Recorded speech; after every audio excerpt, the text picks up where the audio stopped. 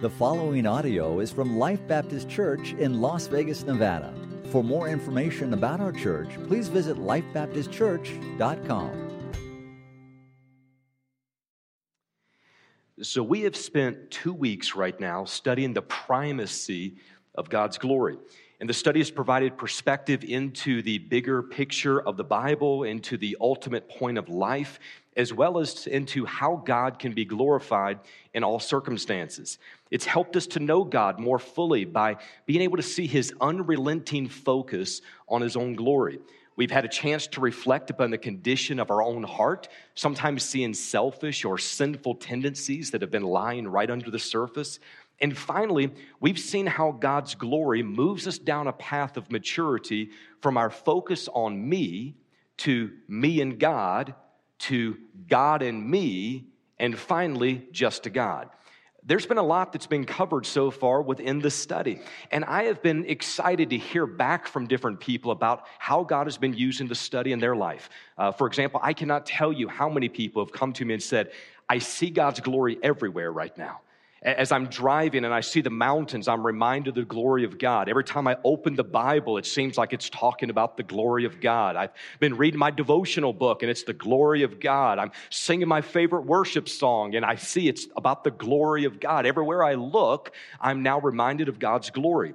I've had other people come to me and say that they have now seen spiritual battles differently by seeing how Satan fell and by seeing how humanity fell. They're now able to see where those temptations are working into their life every single day.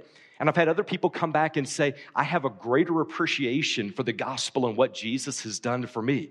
All of that's exciting to me as a pastor. I love it whenever people are saying, I see what God's word is saying about this topic. Well, this morning we finish out the series, and as we do, I want to give you like a 1-minute recap of what's been covered in each of the previous 2 weeks. This information is just right there in your notes. Week 1 was about rightful glory. The main text was Isaiah chapter 6. The key idea, all rightful glory is God's alone. There were 3 truths that I gave about God's glory. God's glory is never diminished by circumstances.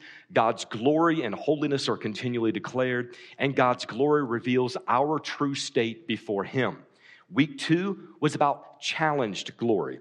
And the main text were Isaiah 14, Ezekiel 28, Revelation 12, Luke chapter 10, and Romans chapter 1. The key idea is that while all rightful glory is God's alone, that does not mean that His glory goes unchallenged. Others want what God has.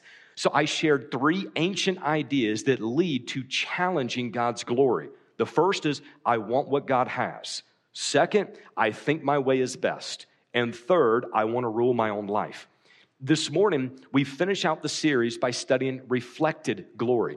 And let me say from the very beginning, I am not talking about there's any way that you and I can add to God's glory as though God's glory is somehow deficient. As we've shared on each of the previous 2 weeks, God's glory meter never drops below 100%.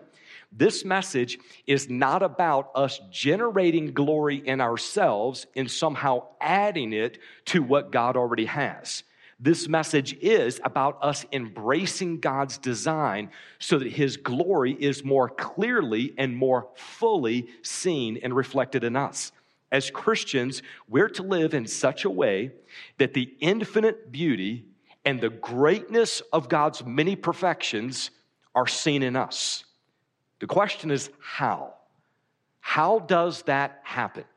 If you're like me, when you hear somebody say, we're to live in such a way that God's infinite beauty and the greatness of His many perfections are seen and reflected in us, you might feel a little overwhelmed by that. I know I am.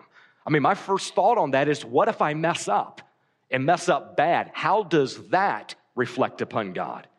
Here's another question that I just have to process through, and that is, how do we take something as big as reflecting the glory of the eternal God and bring it into something that we can practically live out every single day?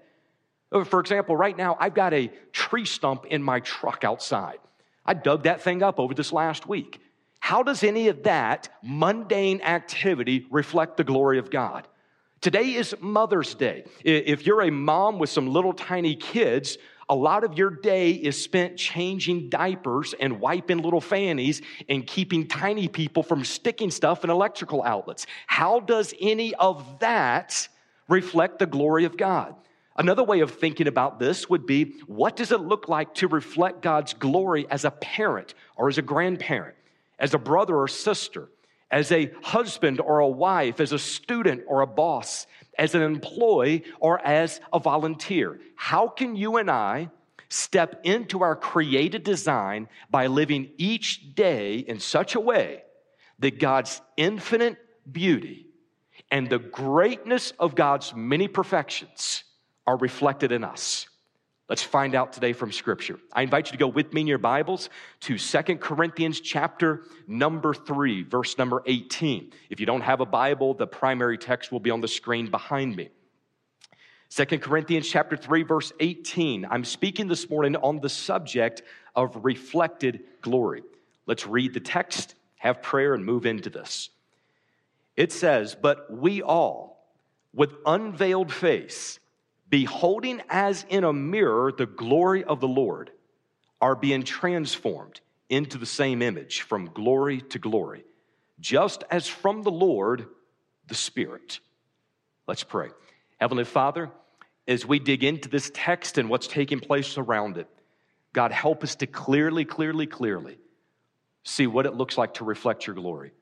Not to walk away with a bunch of guilt, not to walk away with a huge burden placed upon us, but to see the beauty and the freedom that comes by being in right relationship with you. In Jesus' name, amen.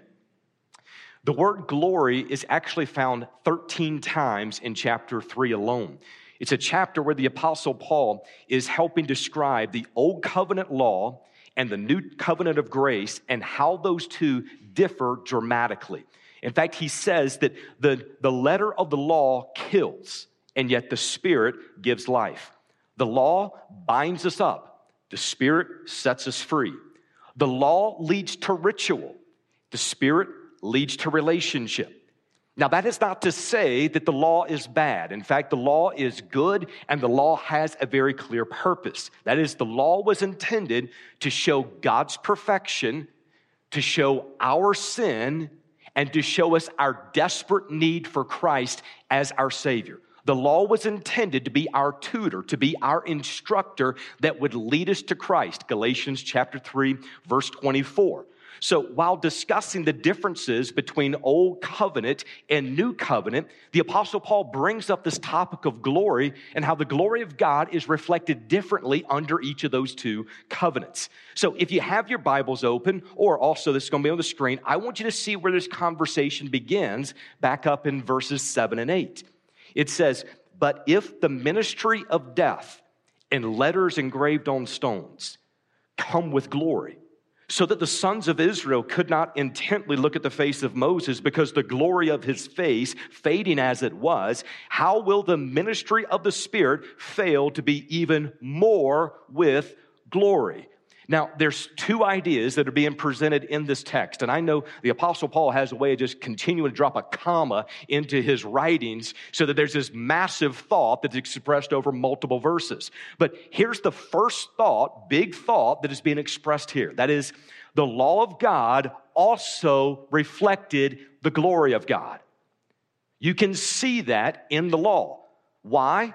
Because the law itself showed God's infinite beauty and God's many perfections. When you look into the law, you can see the righteousness and the holiness and the perfection of who God is. It's clearly seen in the law. So, if God's law came with God's glory to Moses, how much more will God's grace come with God's glory through Jesus? That's what he's presenting in those two verses. Here's the second main idea that is being mentioned. Moses reflected God's glory differently under the law. Now, this passage is actually a reference back to Exodus chapter 34. In Exodus 34, Moses came down from Mount Sinai with the 10 Commandments that were engraved into tablets of stone that are considered to be the foundation of the law itself.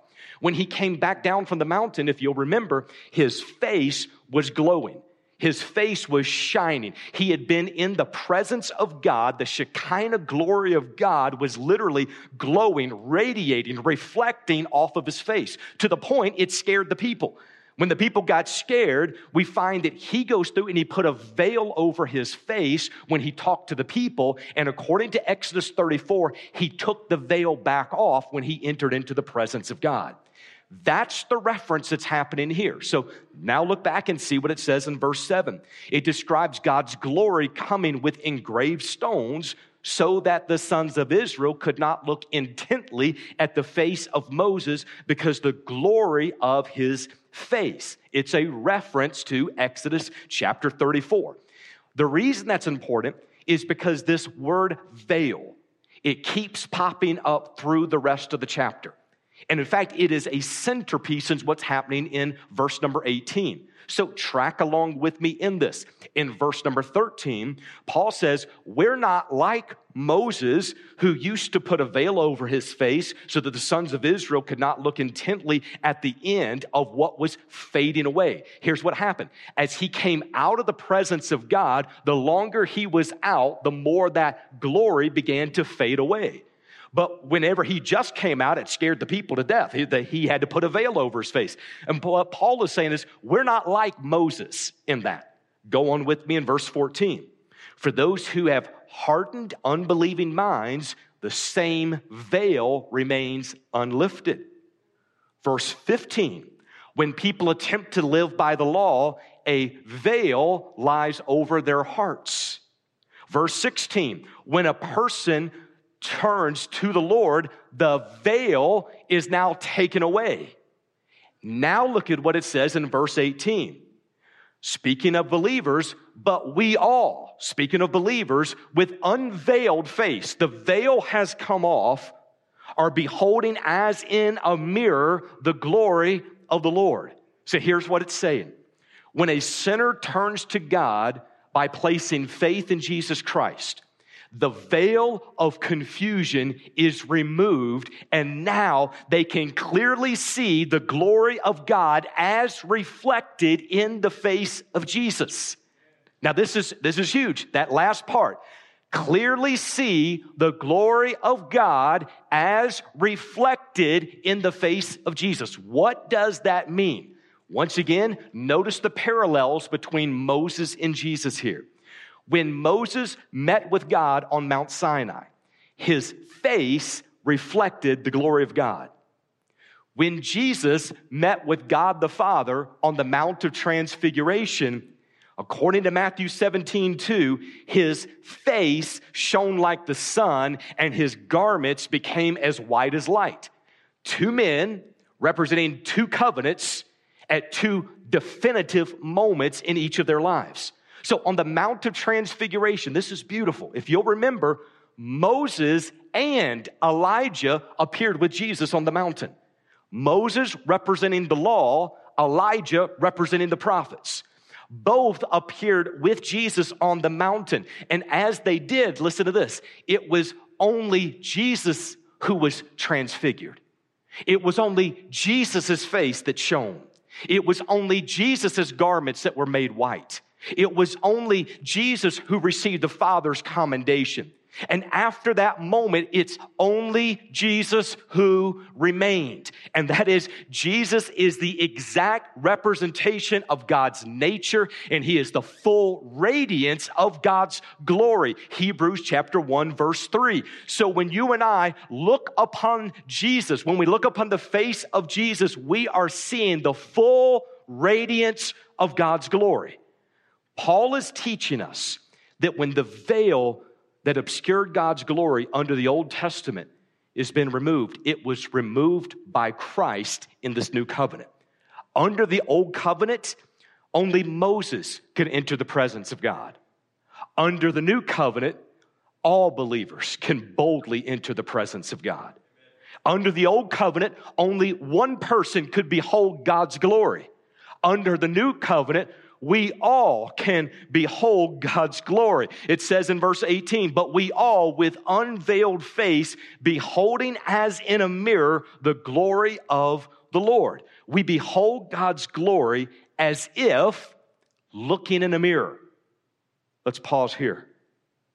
Practically speaking, when you and I look in a mirror, we see our reflection. Spiritually speaking, when you and I look in a mirror, we are to see Christ's reflection. It says, all of us with unveiled face, beholding as in a mirror the glory of the Lord. Why is it that we're supposed to see his reflection in that mirror? Galatians 2:20. For I have been crucified with Christ. It's no longer I who live, but Christ lives in me. So we are being transformed, regularly transformed into the same image. Now, what image is that? It's the image of Christ, based on what we find in these texts. Now, here's what this means. We're being transformed to look more and more like Jesus. And Jesus is the full radiance of God's glory. Hebrews chapter 1, verse 3. That is not an outward appearance that we're being made to look like him, but it is an inward character thing that we are being made to look like him. Our character is being transformed into the character of Christ. Here's why that is extremely important on a practical level for every single believer. Okay, being a Christian is not about me becoming a better me. It's not about you becoming a better you. It is about us becoming like Christ. That's what the whole thing is about here. It's not about the fact that he's polishing up the old creature and he's making us look a little bit shinier with all of our dents and wrinkles and problems. It is that we have now been made into a new creation in Christ, so that when we behold in the mirror, we're looking at what is the reflection of Christ. This same concept here is strong to me. It says we're transformed into the same image from glory to glory. That phrase is in the present tense. It's better translated, we are being transformed. It's sanctification. It is a process. That's good news for us, because if you're like me and one day you feel like, man, I was knocking it out of the park as a Christian. I mean, my attitude was right. That person wronged me and I responded the right way. I got all my work done. God is really excited for me today. And then the next day you come out and you blow everything and you're like, man, I thought I was making progress. Listen, it is a process. God uses all of the little pieces to refine us and to build us so that we look like Christ. So the issue here is it is a process. That's great. Here's the second thing that's exciting to me in this section. That same phrase is in the passive voice. That means we are being acted upon. This is so big for everyone who has tried to live up to some standard of God's law, and they keep falling short and falling short and falling short, and they're like, why can't I do it? It's because true sanctification is where God is doing the work in us. It's the passive voice. That means it's not you and I transforming ourselves. It is you and I being acted upon and being transformed by God through his Spirit. That is, he is the one doing the work in you by transforming you from glory to glory. That's great news. That's why Philippians chapter 1, verse 6 tells us that he's fully convinced that he who began a good work in you will complete it. It's not you and I doing it for God. It's God doing this work through us. So now we've got the pieces in place. Now we understand a little bit more of what it looks like to more fully reflect God's glory. Here's what I want us to do as we close this section. I want us to bring the information from the last 2 weeks and add it to what we've seen this morning. And I want us to come out on the other side of this and say, that's what it looks like to practically reflect the glory of God in daily life. So here's what we've covered. We were created in God's image, and we were created for God's glory. However, due to our sin and our rebellion, his image was marred and his glory was distorted. That is, the image of God was not lost and his glory is not gone, but because of our sin, it makes it harder for others to see his image and his glory clearly reflected in us.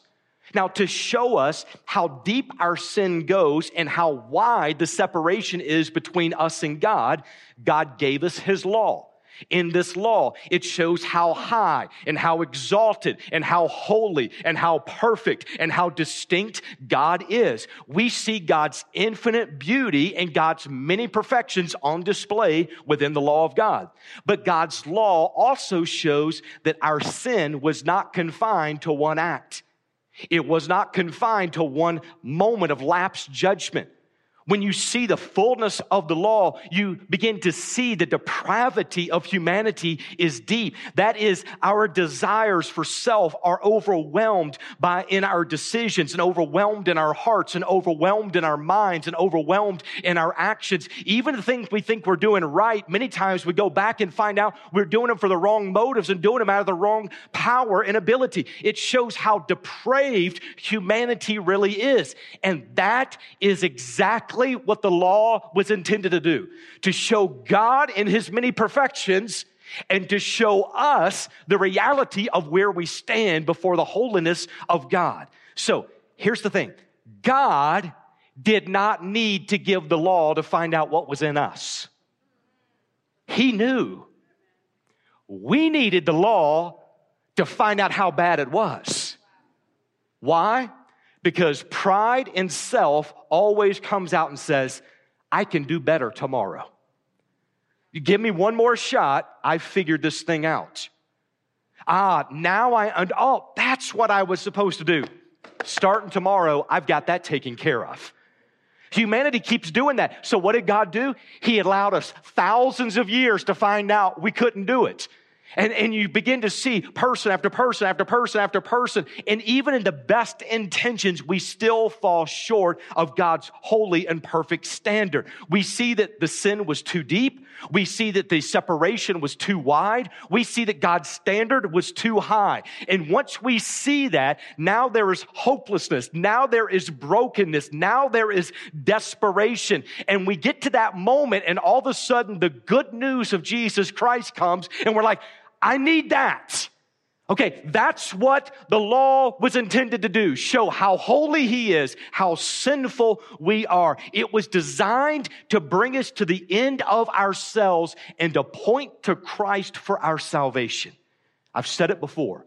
We'll never understand how good the good news is until we first understand how bad the bad news was.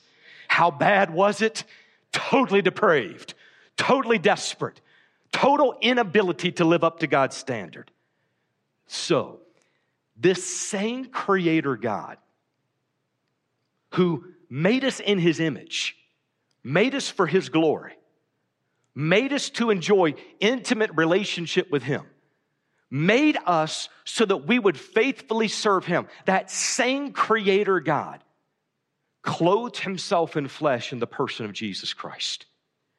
Perfectly fulfilled the law of God, sacrificially died a sinner's death, victoriously rose again on the third day, and now offers the best news that you and I could ever hear.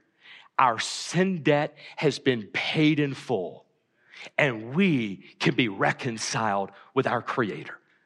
That's the beauty of the story. Now, Jesus' offer of a reconciled relationship is to those who turn from their sin by placing faith in what Jesus has done. When a person responds in faith, the veil of confusion is now removed. The Spirit of God immediately indwells them, and the Spirit of God begins the work of sanctification, transforming them into the image of Christ, into the full radiance of God's glory. Now, personalize that for yourself.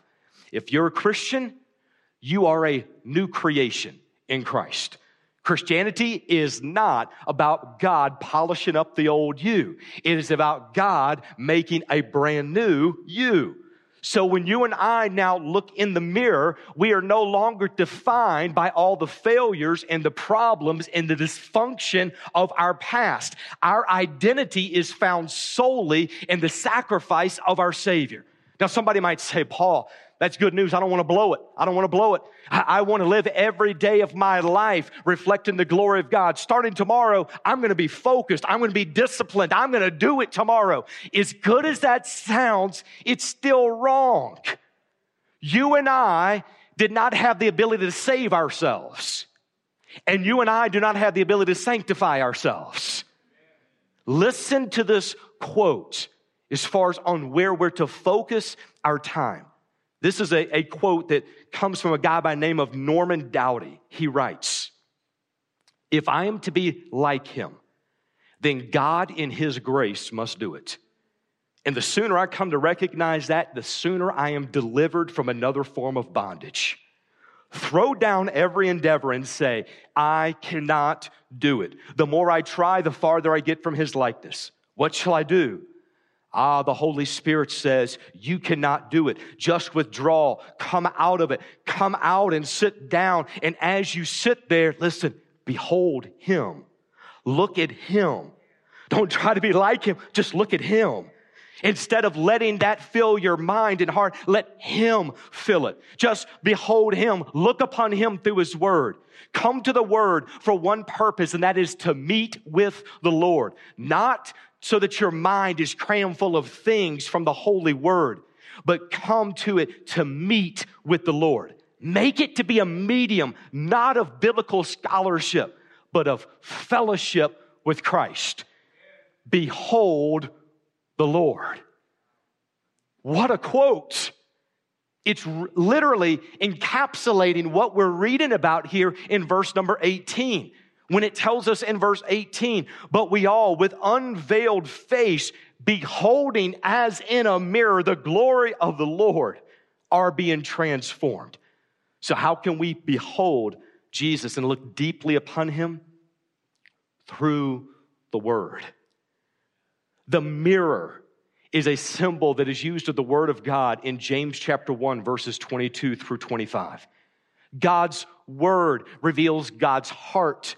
To know him, to deeply look upon him requires that we know him through the word. That is, as we study the life and the teachings and the ministry of Jesus, as we do that so that we could know him, the Holy Spirit uses the inspired word to transform us into the image of the one that we see. We go from glory to glory. So here's how we close out. Here are 3 practical ways of aligning your life with the Spirit's work so that God's glory is more fully reflected in everything we do. Number 1, behold the Lord daily in the mirror of God's word. I was taught years ago, don't stray too far from the Gospels. Read all of the Bible, study all of the Bible, but give an inordinate amount of focus and attention on the Gospels. Because it's in the Gospels that the life, the teachings, the ministry of Jesus are most clearly presented to you and I. There's an old song that goes like this. Turn your eyes upon Jesus. Look full in his wonderful face. And the things of this earth grow strangely dim in light of his glory. In light of his glory and grace. Did you know the opposite of that is also true? When our eyes are not turned on Jesus, the things of this world become strangely attractive to us. Here's the second practical thing we can do to align ourselves with what the Spirit is doing. Trust the Spirit fully to complete what he started. Trust the Spirit fully to complete what he started. It's not about you and I living for God. It's about God living his life through us. And as the Spirit of God leads your life, he will lead you into deeper levels of the spiritual disciplines. He will lead you into deeper levels of service. He will lead you into deeper levels of fellowship. It is not that whenever the Spirit of God is doing a work in you, that you and I just sit on the sidelines and like, all right, let's let God do his work this morning. When he's leading you, here's what he'll do. He'll lead you back into the Word. He'll lead you back into prayer. He'll lead you to address things in your life that are not in alignment with what he has created us to be. And as he brings those up, there is action that comes on our side. But listen to this. It's not that we do nothing. It is that we act under his direction and we act through his power. That is how it's different. Philippians 1:6. I am confident of this very thing, that he who began a good work in you will perfect it until the day of Christ. Here's the third piece. Do everything with God's glory in mind.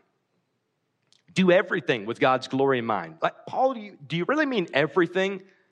Listen to what Scripture says. Matthew 5:16. Let your light shine before men in such a way that they may see your good works and glorify your Father who's in heaven. It just kind of gave good works. Those are our actions. It's saying we're to live so that our actions, our lives, our good works bring focus back to God. When people see what we're doing, they should say, God is amazing. God is glorious. God is incredible. It's not that we do these things because it makes us feel good.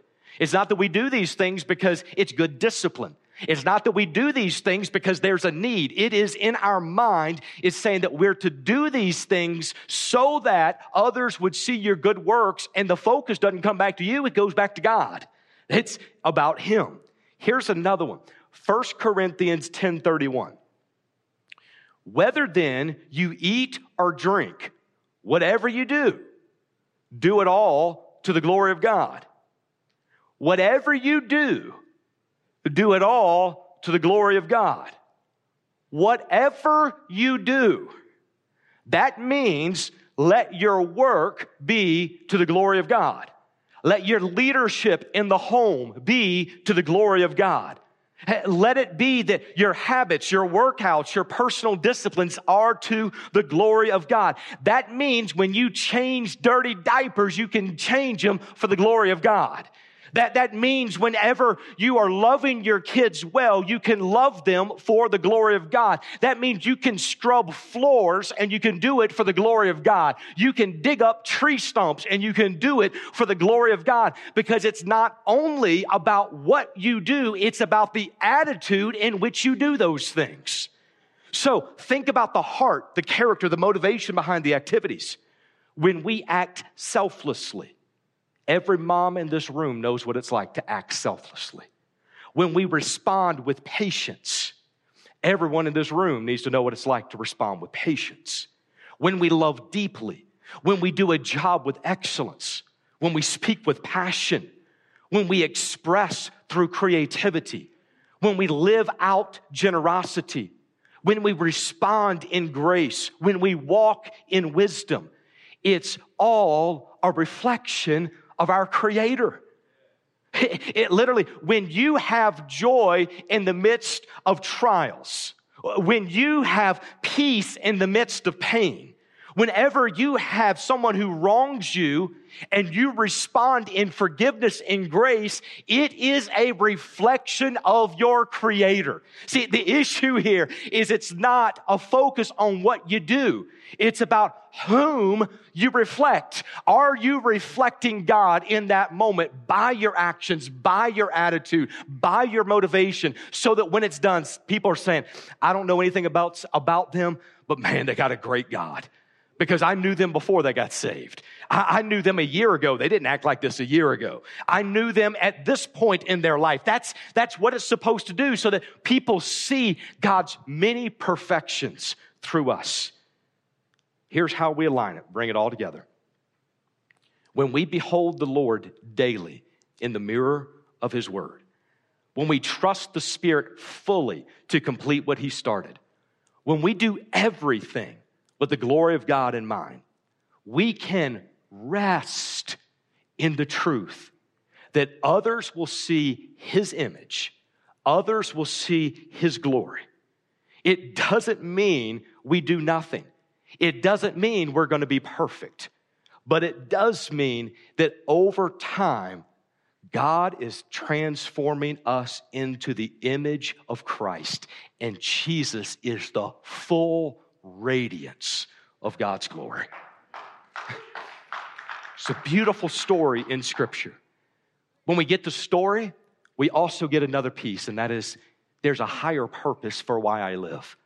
There's a bigger point behind why I do what I do.